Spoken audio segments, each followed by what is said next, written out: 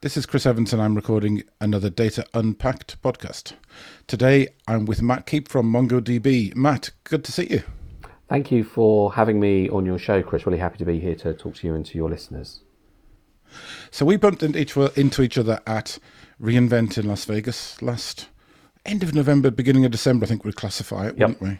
Yeah. And it was quite nice. It's quite nice to be able to have a little chat in somewhere a bit quieter than the main floor, Yeah. which was good for a start.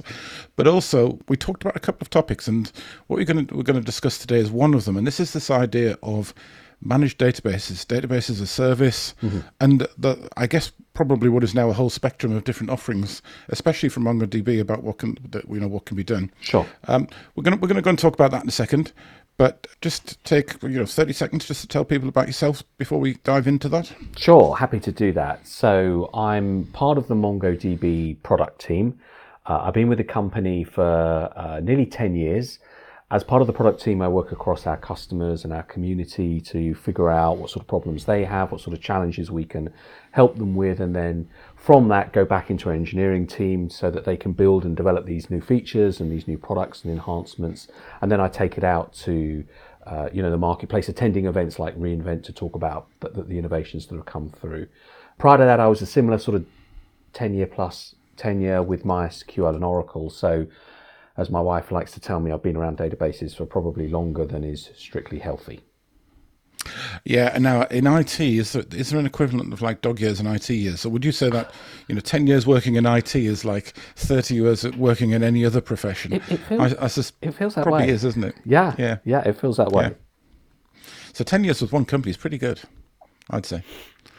Maybe I'm just dull. Okay. Maybe you're just thorough, and you get the job done. That's what I would phrase it as. I think for me, every application that's being built today requires a database. Always has done, always will do. And data is at the heart of so much of what we do, especially within the digital economy, and seeing how organizations have evolved their usage of data, especially as we go into the cloud and we start to instrument everything with sensors and IoT, just the opportunities that opens up. It just keeps it a fascinating space. And so that's what's kept me in and around this industry for so many years.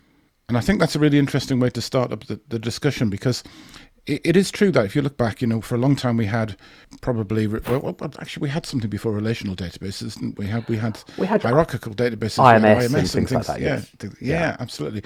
So, but really probably in the last 10 years, 10 to 15 years, we've seen the rise of a significant amount of open source databases. We've seen, different types of technology like Mongo doing document databases and a whole host of others. And as a result, we're now seeing database as a service emerge as a scenario where people actually are putting databases online, or they're hosting them in the cloud. And it's quite an interesting sort of evolution, isn't it? This whole idea of database as a service. Yes. Yeah. In fact, Gartner, for the most recent year they have data, which is 2021, estimates around 50% of the total database market now comes from database as a service in the cloud. So it's very rapidly become a standard and an expectation.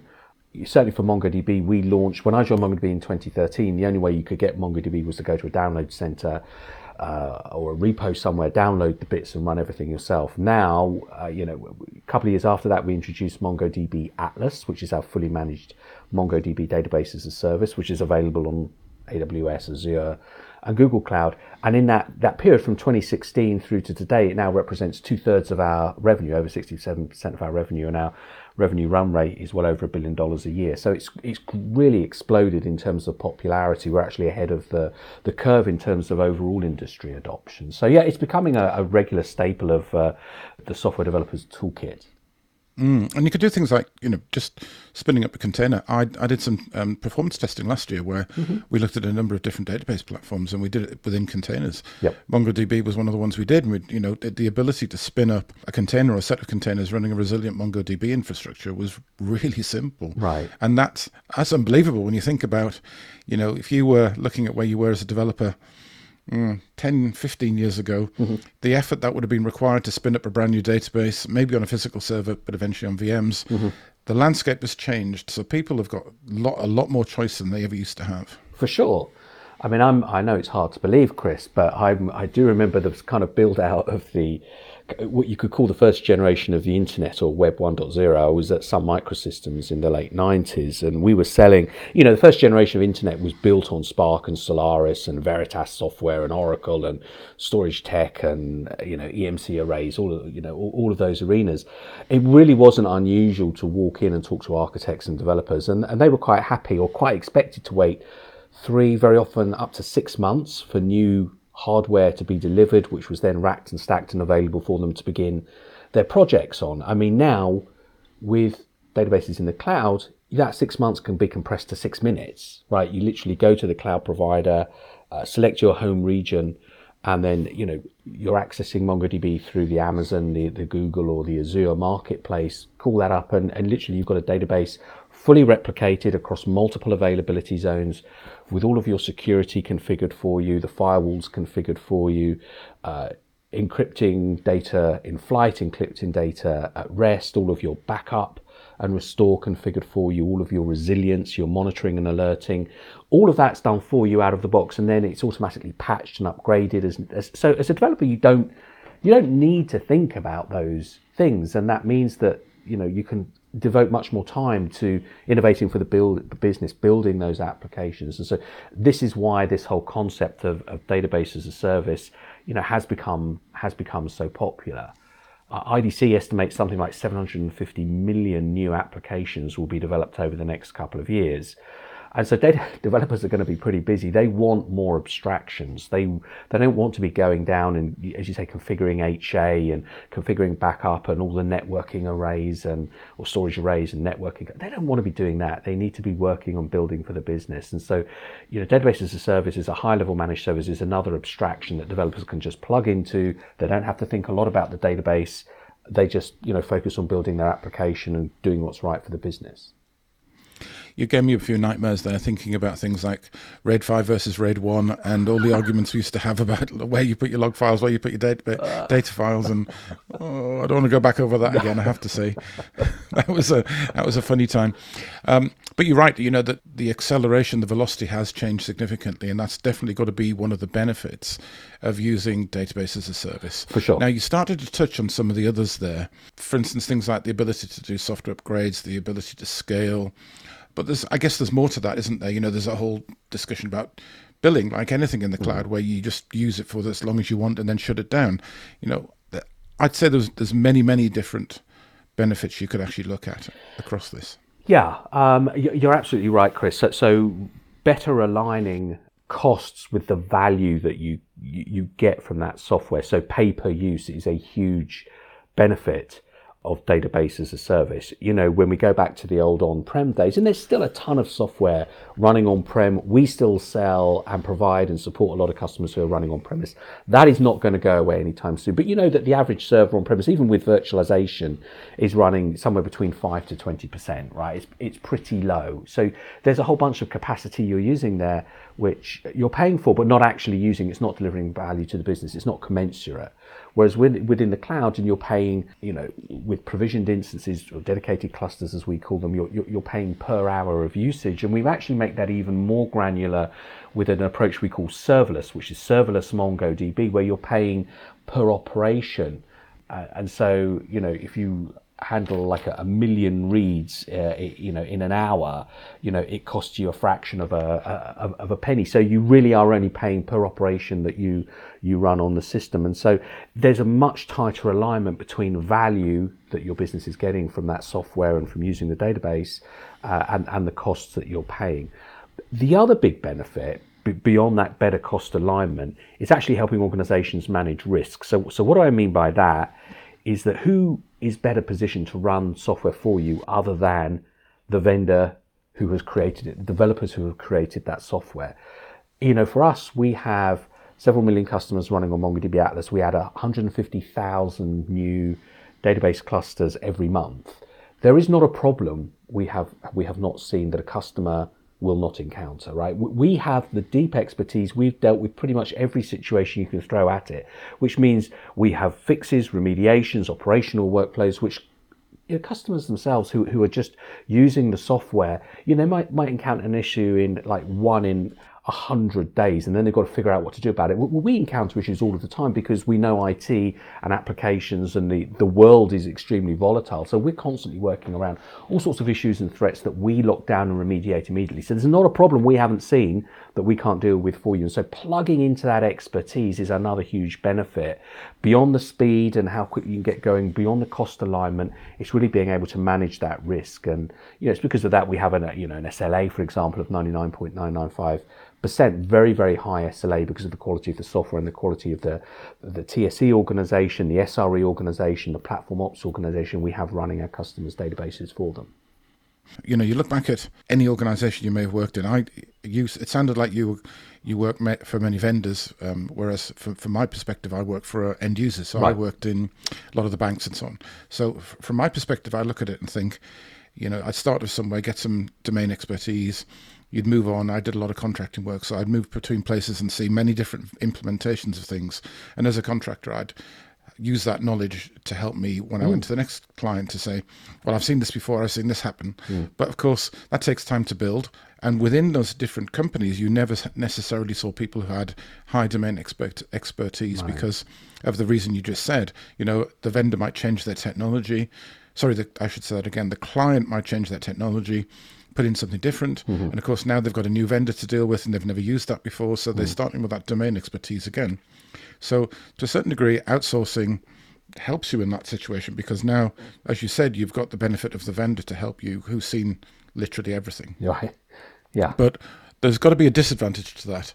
Now, the most obvious one to me is you're passing away a degree of control because you've now given somebody else that control, and you maybe haven't got all the nerd knobs to turn and all those sort of things to be able to dig deep into the configuration. Right. And that could be a good thing and a bad thing, of course. It could be a good idea to keep people's hands off it, but there's got to be at least something you've given away slightly in order to get to that point. I think you've nailed it, really. You've given away a little bit of control. As you say, can you get to root on the systems that are running MongoDB? No, you can't do that. Some of the real in-depth knobs and configuration options that you have, the flags that you have, the different compile time flags that you have on version of MongoDB that you download yourself. And of course, it is open software, so anybody can go in, they can look at the source code, they can modify it, they can build it.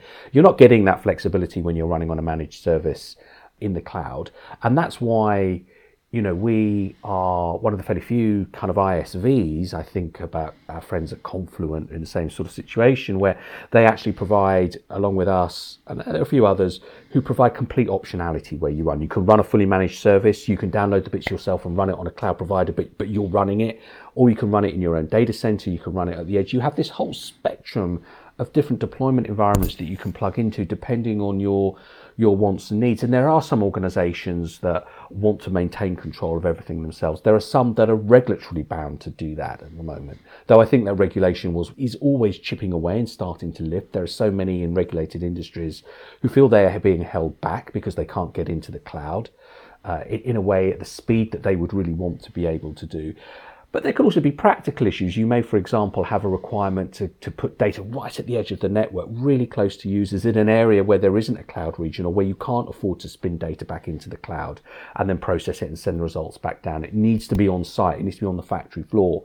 We have many customers who do those sorts of things, that real kind of edge computing right at the edge of the network. And so there are many reasons why a database service may not be the best option. I mean, we still have, even though we have 150,000 new clusters spun up on MongoDB Atlas every month, we have millions of downloads of MongoDB software. We have millions of, in fact, Docker, the Docker site has stopped recording the number of Docker pulls there have been from MongoDB. It stopped at just over 1 billion, right? And those numbers are still really high because people want that freedom to run anywhere.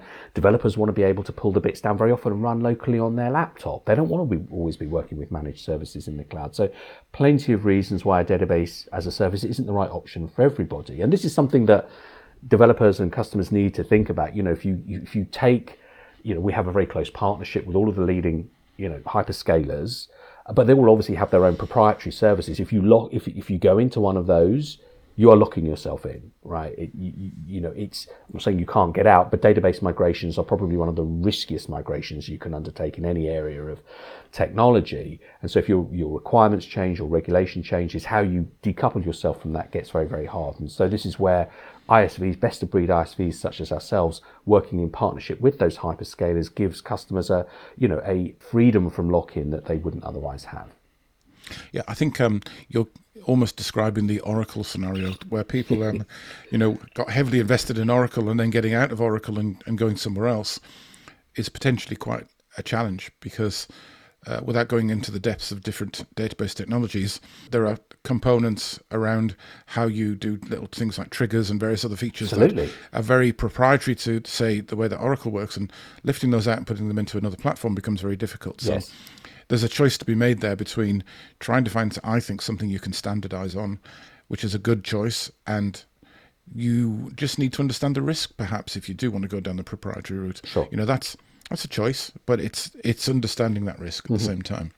So you highlighted something very interesting, though, that there is now a continuum, a spectrum, a range of different ways that you can actually do this. So you can do everything from fully managed by the vendor all the way down to fully managed by yourself, and probably everything in between. So if we use MongoDB as an example, what are you offering in terms of different options to customers other than the ones you just talked about? Self-download, Atlas in the cloud. Did we miss anything, do you think? We cover most of it. So in the cloud, you can have things like serverless instances, which is really the highest level of abstraction, and that's a multi-tenant environment. You literally go to your cloud vendor, your preferred cloud vendor, point at MongoDB on their marketplace, and it gives you an endpoint, a URL essentially, which you should just work again. And so we automatically scale that up and down for you. So that's called serverless.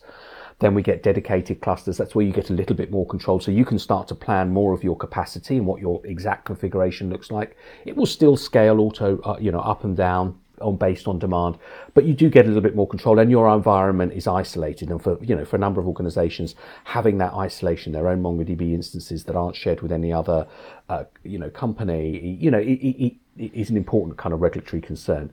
Then you can download MongoDB from our website, and you can run it on the cloud. You can run it yourself, all the way through to the free and open version, where you can download the source. You can look at the bits. You can compile it yourself. Run it on your preferred hardware architecture if you want to do that. So yeah, and you can do ARM, can't you? You can do ARM, for example. Oh, for sure. And we've spent a lot of time actually optimizing for ARM, but you can also run it on Power, right? So you can run it on Z series, IBM if you wanted to. And we do have a number of customers who actually run MongoDB within an LPAR on IBM mainframes. Crikey. So yeah. I mean, I'm not saying it's a mass market product, but it's something. No, I think it's a good idea though, because those platforms I think are undersold. I should give you a little highlight there. I started off in the mainframe world, so there we go. Always got a little bit of a soft spot for anything that goes in there on a mainframe. Yeah, they are an amazing piece of engineering and technology in terms of what you can do with them. So since I came into computing more years ago than I care to remember, people were always predicting the death of the mainframe, and it hasn't clearly hasn't happened because there's such an enduring piece of technology. And it might sound odd for someone from MongoDB to say this, but it's the same with relational databases. Here's a technology category that emerged over 50 years ago and is still so prevalent because it is such a good, strong technology. And there's a huge amount you can do with relational databases. We just believe that when you look at more modern application requirements where you're continuously integrating, continuously deploying new functionality within an application and deploying it to an elastically scalable, globally distributed cloud fabric, you could do that with a relational database, but it just takes so much more time and work and engineering to make it happen. Whereas a more modern, distributed, flexible database like MongoDB just gets that all out of the way. And developers, we don't want developers to think about databases. That's our job, ultimately. We're not quite there yet. The industry isn't quite yet there, but we're moving in that direction. So go back to your original point, mainframes and relational databases are around for years, will be around for many more, but they're not always the right choice for modern applications. Yeah, absolutely. I think it's good that we have had an evolution. I mean, it's nice that you can look at it and think, well, an entire very sort of heavyweight relational database could be certainly overkill for certain applications. So I think that side of it's really interesting. We've got a lot more choice now than we used to have. So, if you want to go down the relational route, you can, or you could look at document. And it's good that you've got flexibility to do a whole range of different database types for your different use cases. Absolutely. I think that's a good thing. So if you look at the way that your customers are actually deploying databases and using your technology, Right. is it as simple as saying they want to do the database as a service stuff and serverless at the front end of development or the back end of development, or do you see a complete mix? Is it by use case? You talked about Edge there, I think, which is quite an interesting one. It'd be interesting to understand if there's a standard set of models or whether there's just a whole range of adoption techniques that people use. I mean, developers will often get started with MongoDB by downloading it themselves and putting it on their local system, very often a Mac, maybe a Windows PC or Linux PC. And they'll do a lot of basic prototyping, learning, enablement there. And we want to obviously give them the flexibility to do that. We have developers who will create a whole replica set, which is like a 3-node replica set emulated on their laptop, so they can then kill processes and see what the failover process looks like. That they love that kind of local control, that local latency. Once they've proven it's a good fit, then they start to either move kind of on premise to larger servers, but increasingly they're building that in the cloud. So we offer a completely free tier within MongoDB Atlas. It's free forever. You don't have to put your credit card in there. It's essentially a developer sandbox.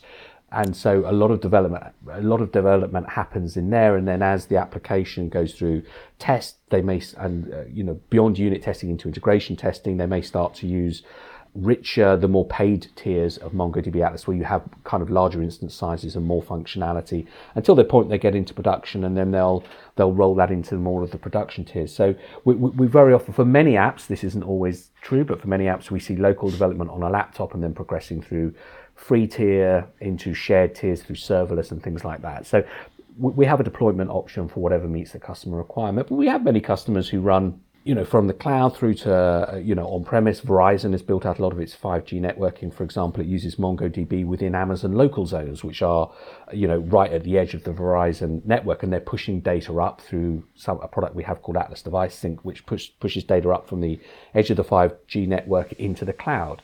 We have other organizations like HMRC, obviously here in the UK, His Majesty's Revenue. His Majesty's now. His yes. Majesty's, I always get that wrong. Revenue and Customs. So for non-UK folks, that's the tax authority. It's the two taxmen, isn't it? It's what used to be the Inland Revenue and Customs and Excise. That's right. They got merged together in, the beginning of the 2000s, maybe just before that. Right. I mean, I like to joke that we have some of the UK's most unpopular apps actually running on MongoDB. So all of your self-assessment and stuff like that runs on our platform. But that's taking data, back-end data from Oracle databases and putting that into MongoDB in the cloud, so that HMRC can open up a whole new range of services against that. Before they did that with MongoDB, they were pushing about 2 application changes a year. That's all they could do with a very sophisticated and complex change management. Moving to a more flexible modern database, they're now driving 50 to 60 changes a week. So it's an order of magnitude shift through both the cloud and through adopting a more modern technology. And is that how they've delivered making tax digital? That whole thing of pushing us all to be submitting everything online and doing everything through it's a part of that journey. There are a range of kind of more modern technologies they're looking at to enable those things.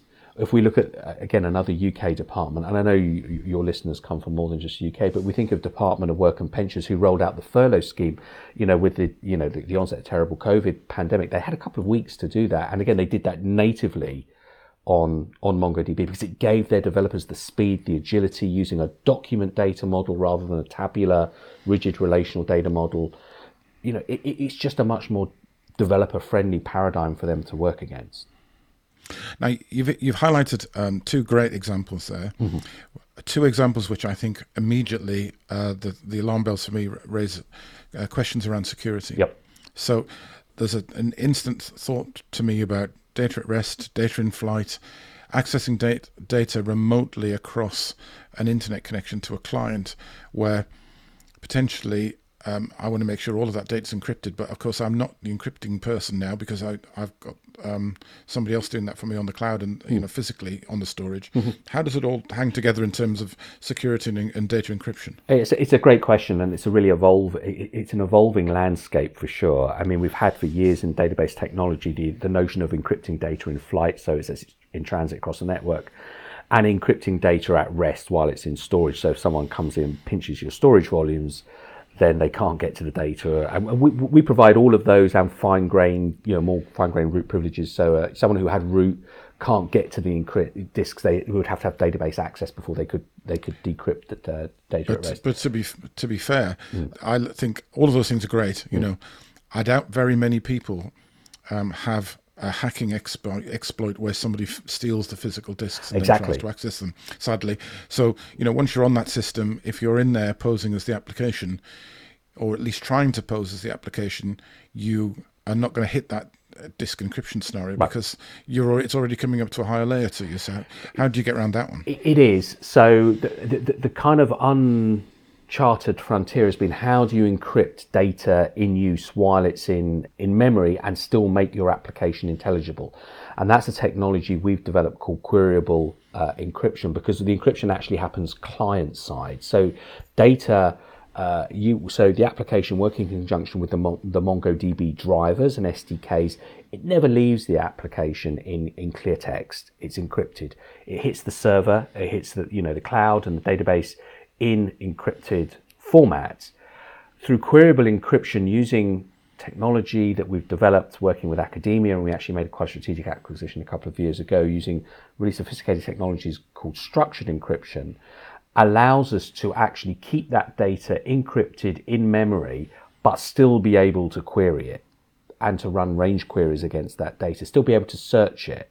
It means your database doesn't turn into a black box. Now, not every workload requires this, so it's something that's used selectively, or it's just used on selective fields within your data. So you wouldn't necessarily encrypt every field, but you would encrypt like something really unique to a user, like their national insurance number and maybe other highly sensitive parts. But through technologies like queryable encryption, we can keep the data encrypted server side.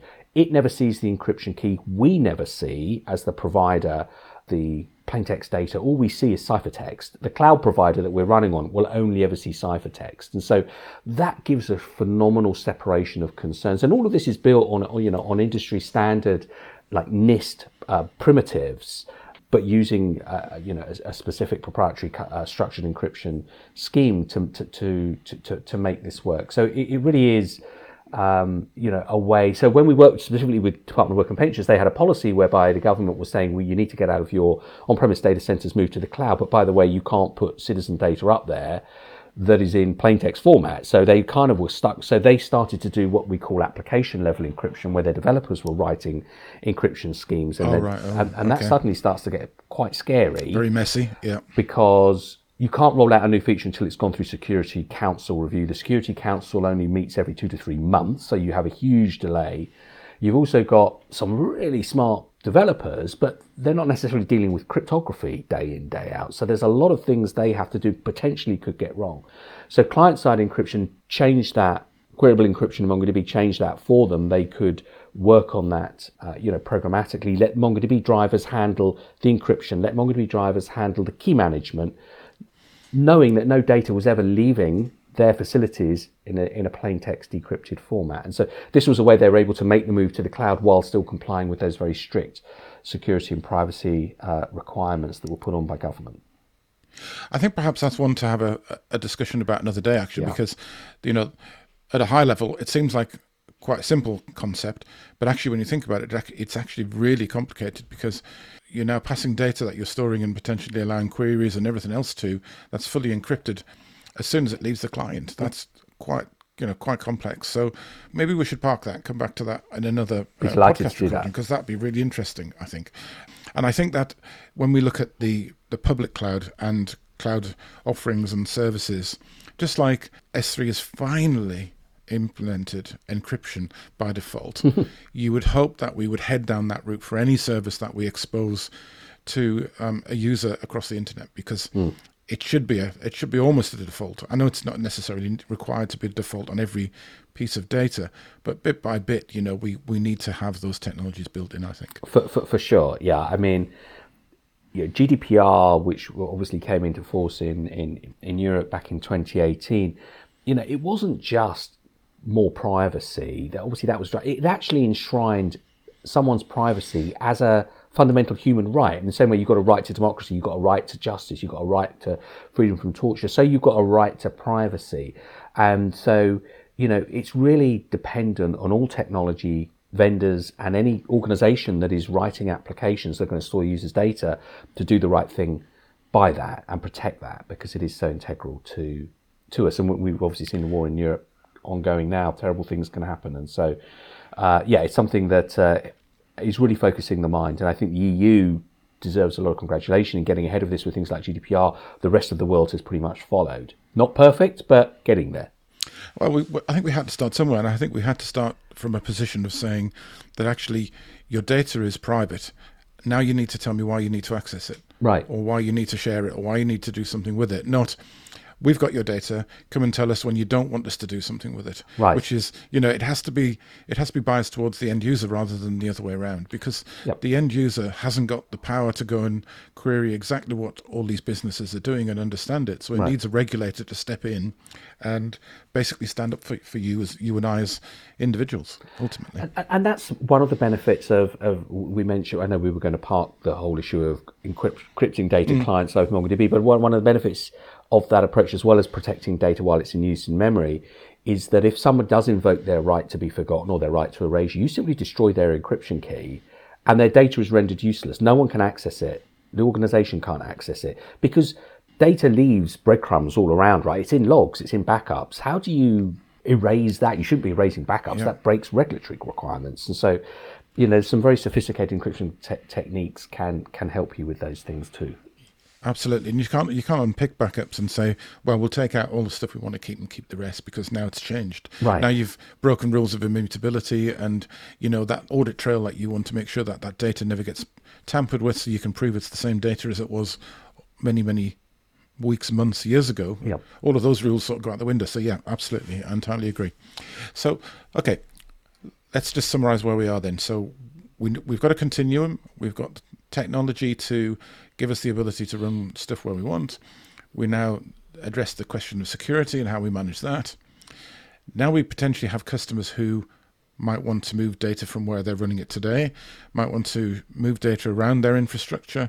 There's a lot of transformation work that potentially they might have to go through to consume this sort of technology in a different way. Mm-hmm. So what should the end user be thinking about? I mean, you sort of highlighted some of them, Matt. There was, discussions about Edge might be more appropriate to run it locally because there's no endpoints there. Mm-hmm. But there's still quite a few decision points, I think, here.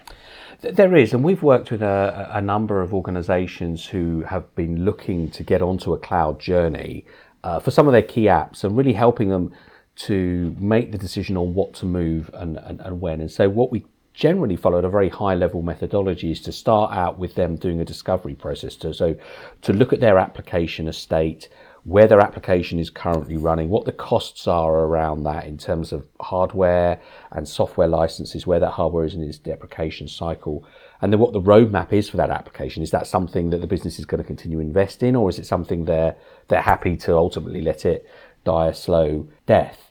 And then and that discovery sounds obvious, but there are so many, companies can have thousands and thousands of apps in larger cases. That discovery is a non-trivial process. But you're not wrong there. I've been through that process many times. Oh, you've lived and breathed it. Yeah. Oh, storage perspective. I can't say specifically who, but I did some work for one of the banks in the UK where we audited their Oracle environments and highlighted where they were exposed in terms of licensing and all that sort of stuff. So I've been through the pain of knowing what those sort of discovery processes take, and that's a lot of hard time and effort to get that right. And you end up with a massive amount of data that you've somehow got to pull into a format that actually has some value to you. And whether that's TCO or whether it's looking at the cost of it, the licensing, there's a million and one different parameters you could actually write down. Yeah, and on that point, there are three lenses that we really encourage our customers to look through. The one is the business impact of potentially moving that to the cloud. What will that do for the business? And if you can't really assess there's going to be any benefit, then maybe it's better to deprioritize that. You also look at the feasibility. So, feasibility in terms of skills. Do you have the skills to do any kind of retesting and replatforming? And are there regulations you need to be aware of that could govern where that data sits or whether it needs to stay on-prem? And then the third lens, so we talk about business impact, we talk about feasibility. The third lens we talk about is the financial constraints. What's the actual cost of moving it? Will that cost, outweigh any potential benefit? And from that really helps you, from that discovery, looking it through those three lenses can really help you create a prioritized list of apps that you should consider moving. What you then need to do is to consider, as you move those apps, are you just going to lift and shift them? So take what you've already got and just plonk it in the cloud. And that can be okay as a first step. Or are you going to do a more full transformation where you're really going to take advantage of everything the cloud gives you in terms of scale out, elasticity, redundancy? So asking some key questions, how often are we evolving this app? How quickly do we need to roll new features into production? What are the SLAs for the app? How quickly does it need to recover if something goes wrong? How quickly do we need to roll it back? What sort of observability do we want on the application? And if you're high in all of those things, so you're going to be evolving it frequently, you're going to need high levels of availability, then actually lift and shift doesn't make any sense. You should really go for more of a full re-architecture where you look at maybe breaking that application down potentially into microservices, or at least into a more modular form of a monolithic application. Microservices are pretty complex. They're not always the right thing. So a more modular monolithic application, microservices, maybe you're looking at an event-driven architecture where you're pushing events through systems rather than use traditional request and response. These are all things that can help you make that more full transformation and fully exploit the features of the cloud. What we do see is if you just lift and shift, your costs are likely to go up a lot because that application hasn't been architected for the elasticity of the cloud. And I'd also argue that actually lift and shift is a false choice because your data center is something you've built up over many years. You've got a lot of custom things in there. You are never going to get a 100% replicated environment in the cloud. So you're going to have to do a vast amount of testing and recertification to make sure your application, even if you're just lift and shifting, can run on the cloud without breaking. That's an opportunity to start to think about a more fully, functioning transformation where you can move to more modern technologies, more modern architectures that really help you exploit the whole velocity, agility, cost advantages the cloud can bring. Yeah, I think lift and shift has some benefits, and I think they're very narrow. So, for example, I've been in situations where we've looked at things where there's been a requirement to basically build out a brand new data center. So, you're talking about tens of millions of investment.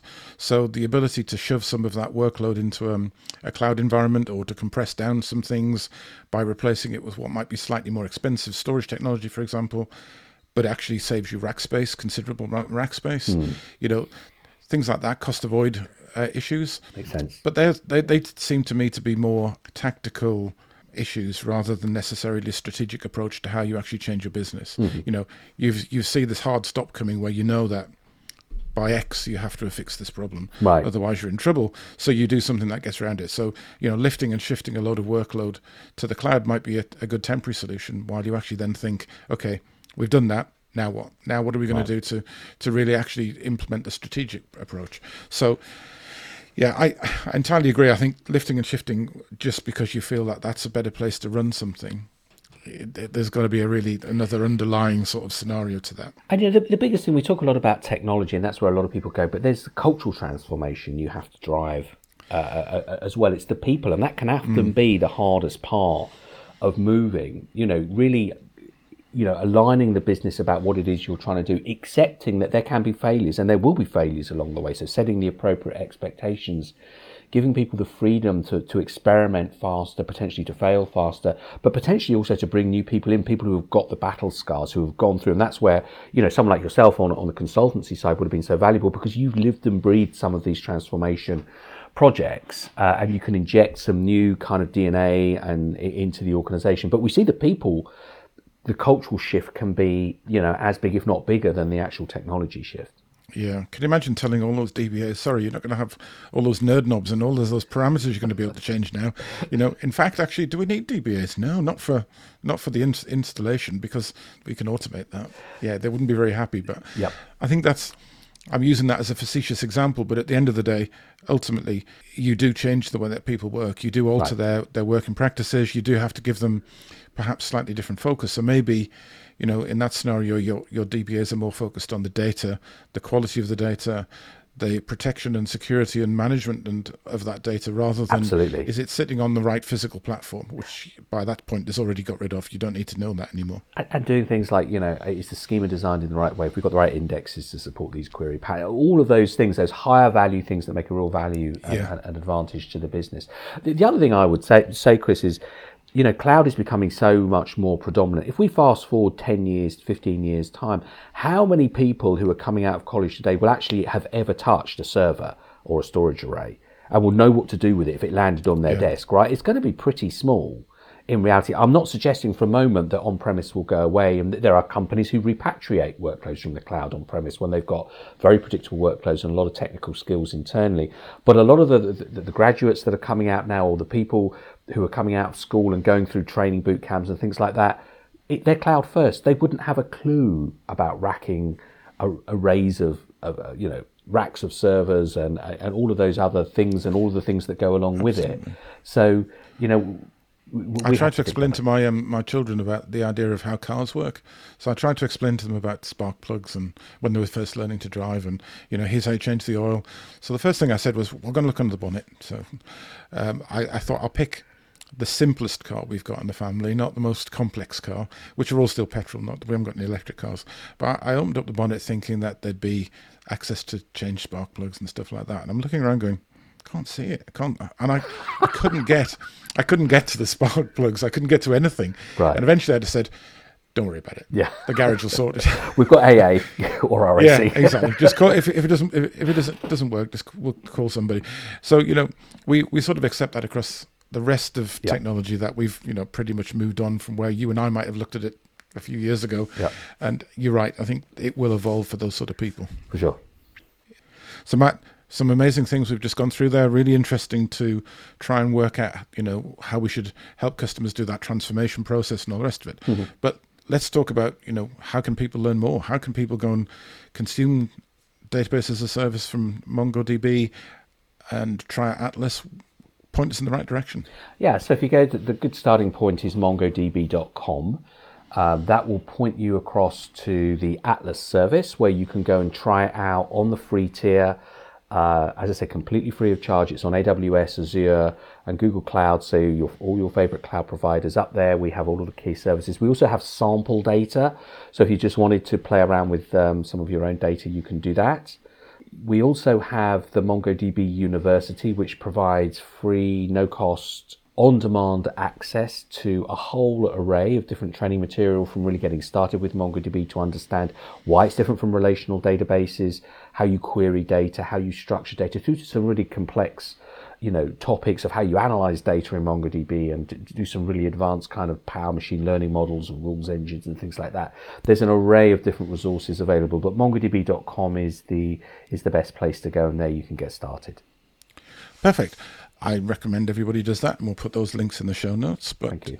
For now, Matt, great to catch up with you again. Not quite in person yet, but, again over the airwaves. But I'm sure we will catch up soon. Wonderful, Chris. And get you to come back at some point and answer some of the questions around, I think, the security side, that whole client encryption thing. I think we should cover that in more detail. But for now, Matt, thanks for your time. It's great to talk to you. Thank you for giving me the opportunity to come along and talk. Thank you very much, Chris.